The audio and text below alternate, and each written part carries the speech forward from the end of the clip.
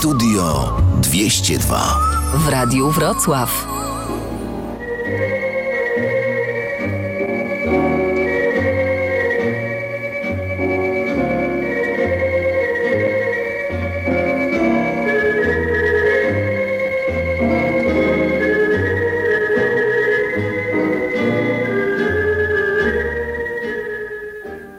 Witam Państwa, Studio 202. Leszek Niedzielski, Jerzy Skoczyla, Stanisław Szelc. Dzień dobry. Wojtek Chwiołka, który to zrealizował i zaczynamy. Morfeusz senny uścisk rozluźnił, słońce na niebie się bawi przetakiem. Słowik jak w wierszu do domu się spóźnił, też bym się spóźniał, gdybym był ptakiem.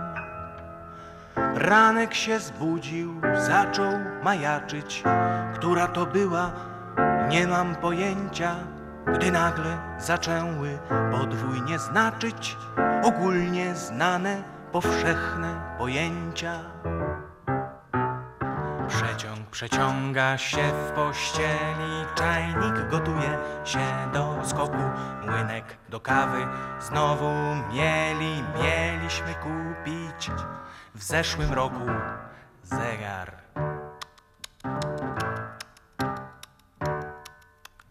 Zegar już 5:00 bije, męża bo późno przyszedł do siebie.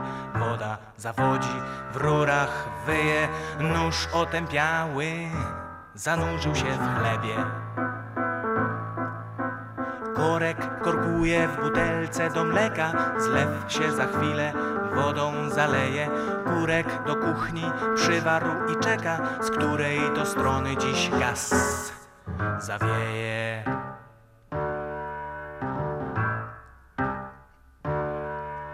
Za oknem deszcz pada gęsto jak mucha, pszczoła pod sklepem kwiaty opyla. Newton zadziałał i z drzewa grucha spadła jak dolar, już ledwie dycha.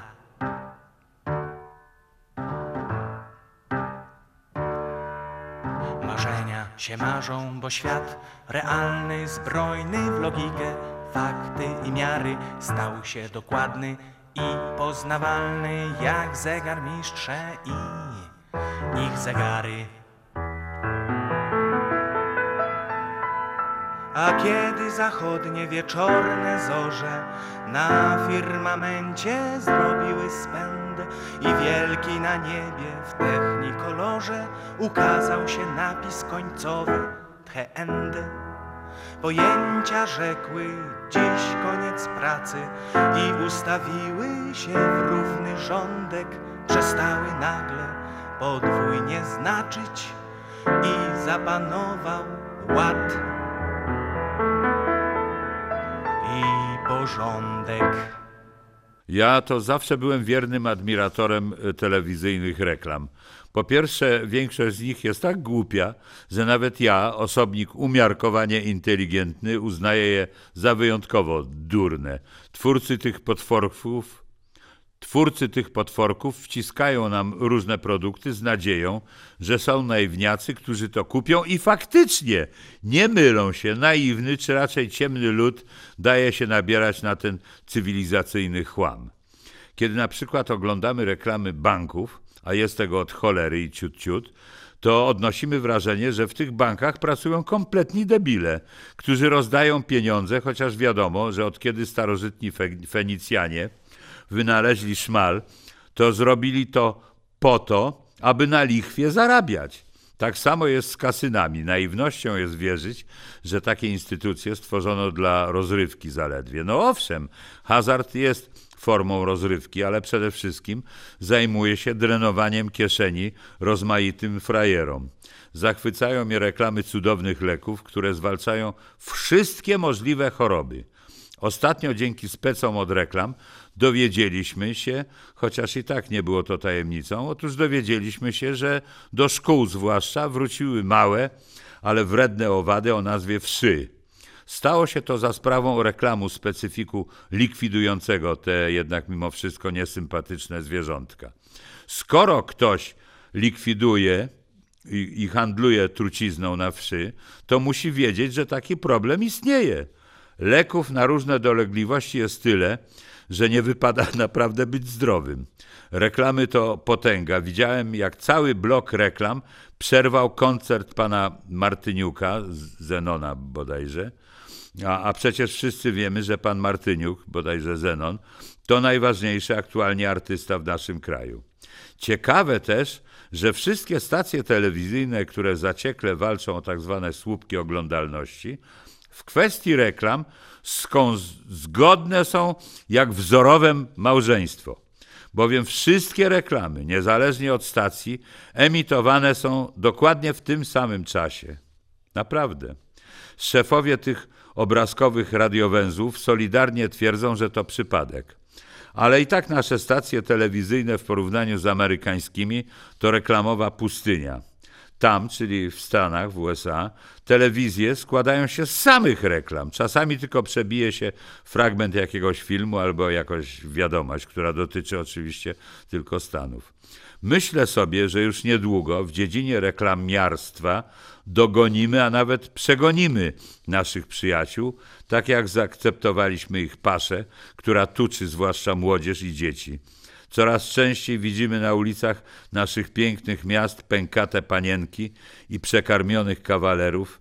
No, wygląda na to, że idzie nowe. No, naprawdę przyłapałem się na tym, że gadam jak stary zgret. Nie wiem, co to znaczy, ale młodzież tak nas określa. No to nawet fajne słowo.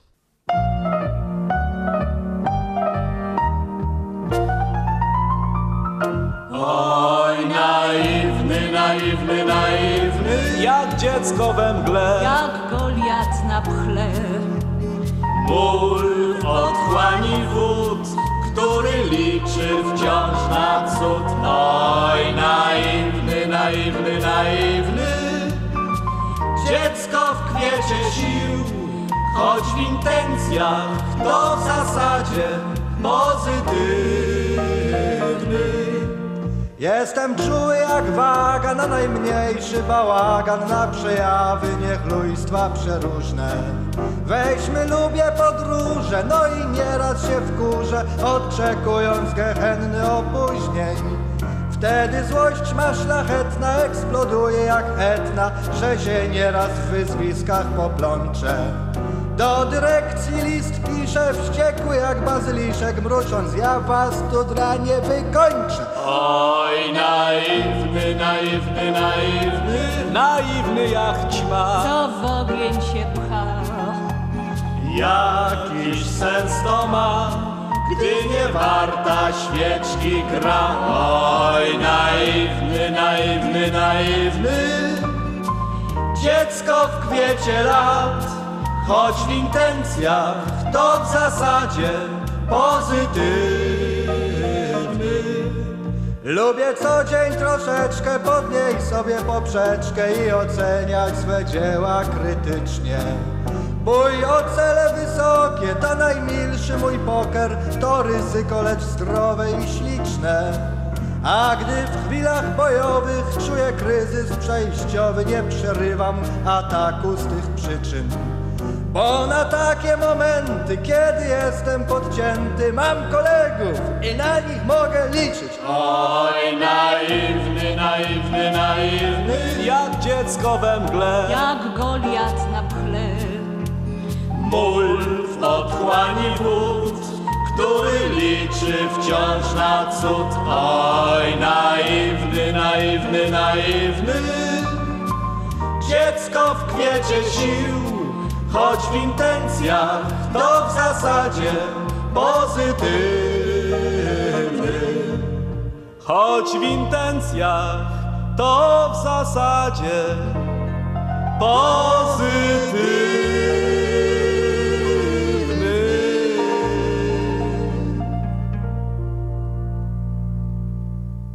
Łatwiej jest przewidzieć koniec świata niż na przykład taką pandemię koronawirusa. Ale mimo to są kłopoty z tym końcem świata. Kłopoty z tym końcem i z tym światem.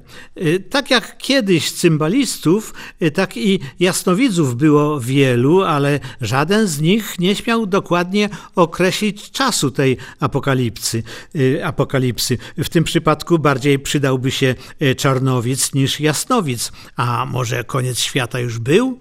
Może już był, tylko myśmy tego nie zauważyli, zalatani za jakimiś drobnymi sprawami. Nie zauważyliśmy tego końca świata, no i nadal żyjemy sobie w błogiej nieświadomości, że coś ważnego nas ominęło. Wiele lat temu znana aktorka, której imienia nie każdy pamięta, nie mówiąc już o nazwisku, ogłosiła uroczyście, że mniej więcej tak circa about kilkanaście minut po godzinie 20, 4 czerwca 1989 roku skończył się w Polsce komunizm. No tak, to nawet nie minuty, to był moment, jak upadł komunizm. Ale jak to łatwo się pomylić. Przecież trzeba zawsze mieć na uwadze to, że historia lubi się powtarzać. Lubi się powtarzać i prawdopodobnie znowu za jakiś czas ktoś tam może wyskoczyć w telewizji z kategorycznym stwierdzeniem, że na przykład kilkanaście minut po godzinie 3 nad ranem 12 lipca 2023 roku skończył się komunizm. Ale gdzie, w jakim mieście, na jakiej ulicy, w jakim województwie, to już nie bardzo wiadomo. Ogólnie pewne rzeczy można przewidzieć, ale gdyby trzeba było podać jakieś szczegóły, to z tym już byłoby gorzej. W takich sprawach świetnie są zorientowani politycy. Oni nawet w swoich hasłach wyborczych wskazują jedyną, najlepszą drogę, którą trzeba kroczyć. Dla przypomnienia można tu przytoczyć kilka takich haseł sprzed kilkunastu, czy nawet 20 paru lat. No, na przykład: każdy chłopak i dziewczyna dziś głosuje na Korwina. Takie było hasło. Albo: nie daj się zrobić w konia, głosuj na Kuronia. Albo: po pierwsze gospodarka. I tutaj ktoś dopisał po tym zdaniu po pierwsze gospodarka, dopisał: po siódme nie kradnij. Inne hasła: Polska dla Polaków. Ktoś znowu dopisał: ziemia dla ziemniaków. Panie Janie, to hasło było adresowane do Jana Olszewskiego. Panie Janie, niech pan wstanie, bo rozkradną wszystko dranie. Damy radę. Prezydent o czystych rękach, co przed komuną nie klęka. Prawy człowiek lewicy. Benzyna po 2 złote. Nie wiem, który kandydat na prezydenta walczył o benzynę po 2 złote, ale albo swojej obietnicy nie spełnił, albo pozostał tylko kandydatem. No, to tyle haseł na dziś. Do tych i innych haseł będziemy jeszcze na pewno wracać.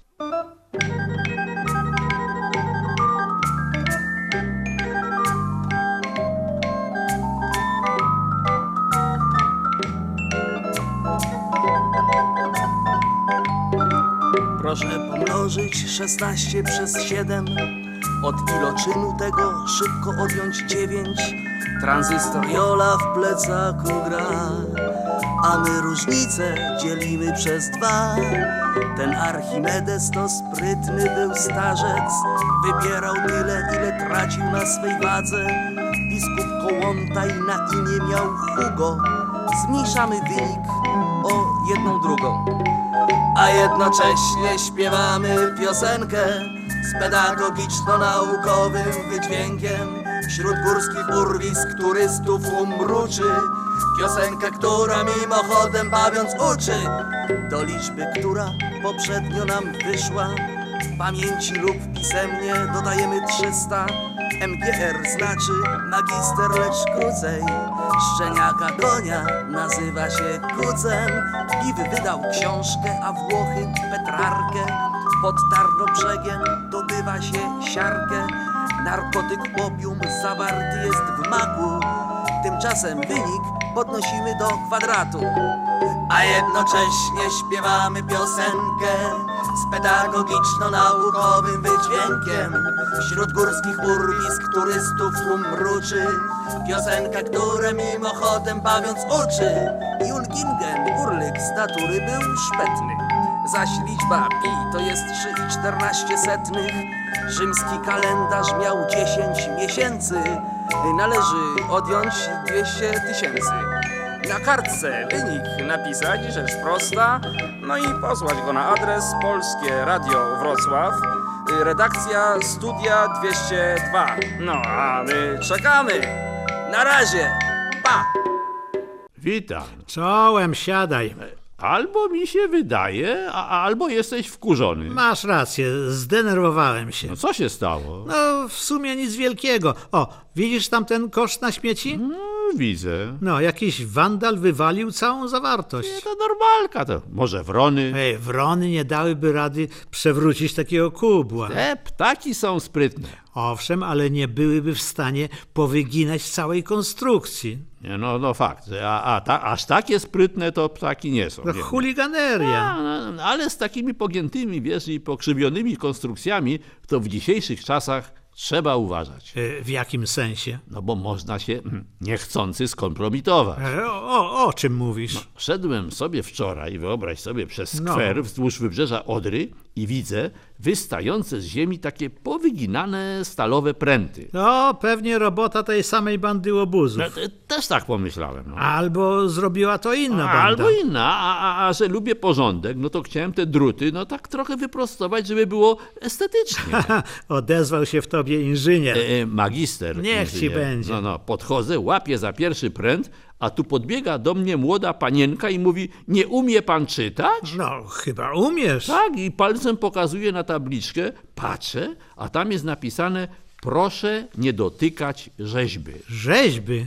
Rzeźby. Okazało się, że to była współczesna rzeźba, dzieło sztuki. No to pięknie, ale się skompromitowałeś. I to inżynier. Magister inżynier. Jeszcze lepiej, ale wstyd. Nie, no przestań się nade mną pastwić. No wiem, że dałem ciała. No. I to przy kobiecie, no może przynajmniej była brzydka. Rzeźba? Ta dziewczyna. Nie, no tak mi się tak zrobiło, wiesz, głupio, że nawet na nią nie spojrzałem, ale rzeźba z całą pewnością była paskudna. No. Brak obycia. Powinieneś częściej zaglądać do galerii. O, co to nie, do tego mi nie namówisz, ja nie cierpię zakupów. Nie mówię o galeriach handlowych, tylko o galeriach sztuki, to sztuki współczesnej. Może i masz rację, no, a wybierzesz się ze mną? Raczej nie, mam coś z nogami. Podwiozę cię. Nie, dziękuję. Idź sam i potem zdasz mi relację. No, jak już ci się przyznałem do tej wpadki, to przyznam się do następnej. No, mów jak na spowiedzi, będzie ci lżej.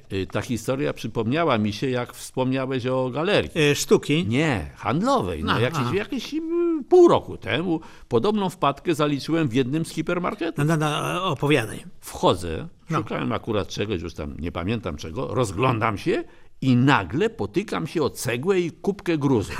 Był akurat remont. Tak wyglądało, no. Powinno być ogrodzone. Też tak pomyślałem, a że obok przechodził pracownik w uniformie, to ja na niego z buzią, z pretensjami, a ten w śmiech. Bezczelny. No, wsiadłem na niego, nakrzyczałem, wymyślałem od najgorszych, a ten daje mi folder, przedstawia się i mówi, że jest artystą, performerem i że to jest instalacja. Instalacja była w remoncie, tak? Nie, ten gruz to była instalacja artystyczna. A jak on się nazywał? No nie wiem, ale podobno bardzo znany. I nie pamiętasz nazwiska? Nie no, był tak znany, że zapomniałem. Aha, no trzeba uważać. Bardzo trzeba uważać. Słuchaj, ja od tego czasu nie podniosę z ziemi żadnego śmiecia, żadnej puszki czy butelki. Dobrze, że mnie uprzedziłeś. Też niczego nie dotknę, bo to może być instalacja. Albo rzeźba. Albo rzeźba. tak. Łatwo wyjść na prostaka. I durnia. No to co, idziemy? Do galerii? Nie, za róg. Tam też jest instalacja. Owszem, i nawet kapie z niej coś smacznego. Oho, i takie instalacje lubię. O.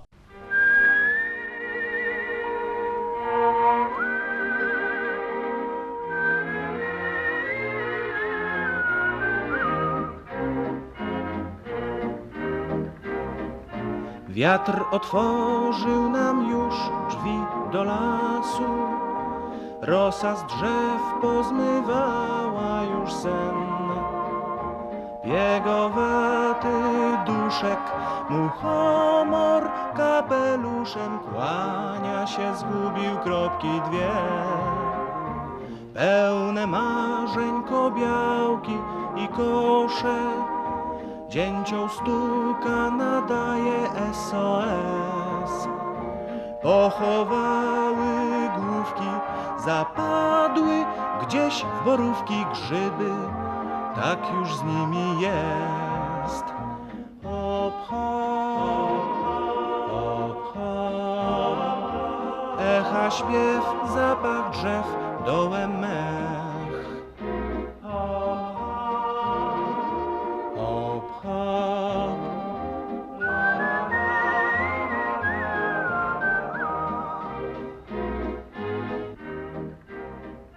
Pochukuje pod krzakiem gdzieś sowa, gęga gąska, zielona gę, gę. Zwariowana kurka ucieka, gubiąc piórka, a ja tu w lesie cały dzień. Demonicznie chichoczą szatany, do nóg łasi się wierny pści grzyb. Zardzewiałe paszcze wnyków krzyczą: nie ma borowików, na kolację coś z szaszłyków zjem lub z ryb. Zardzewiałe paszcze wnyków krzyczą: nie ma borowików, na kolację coś z szaszłyków zjem lub z ryb.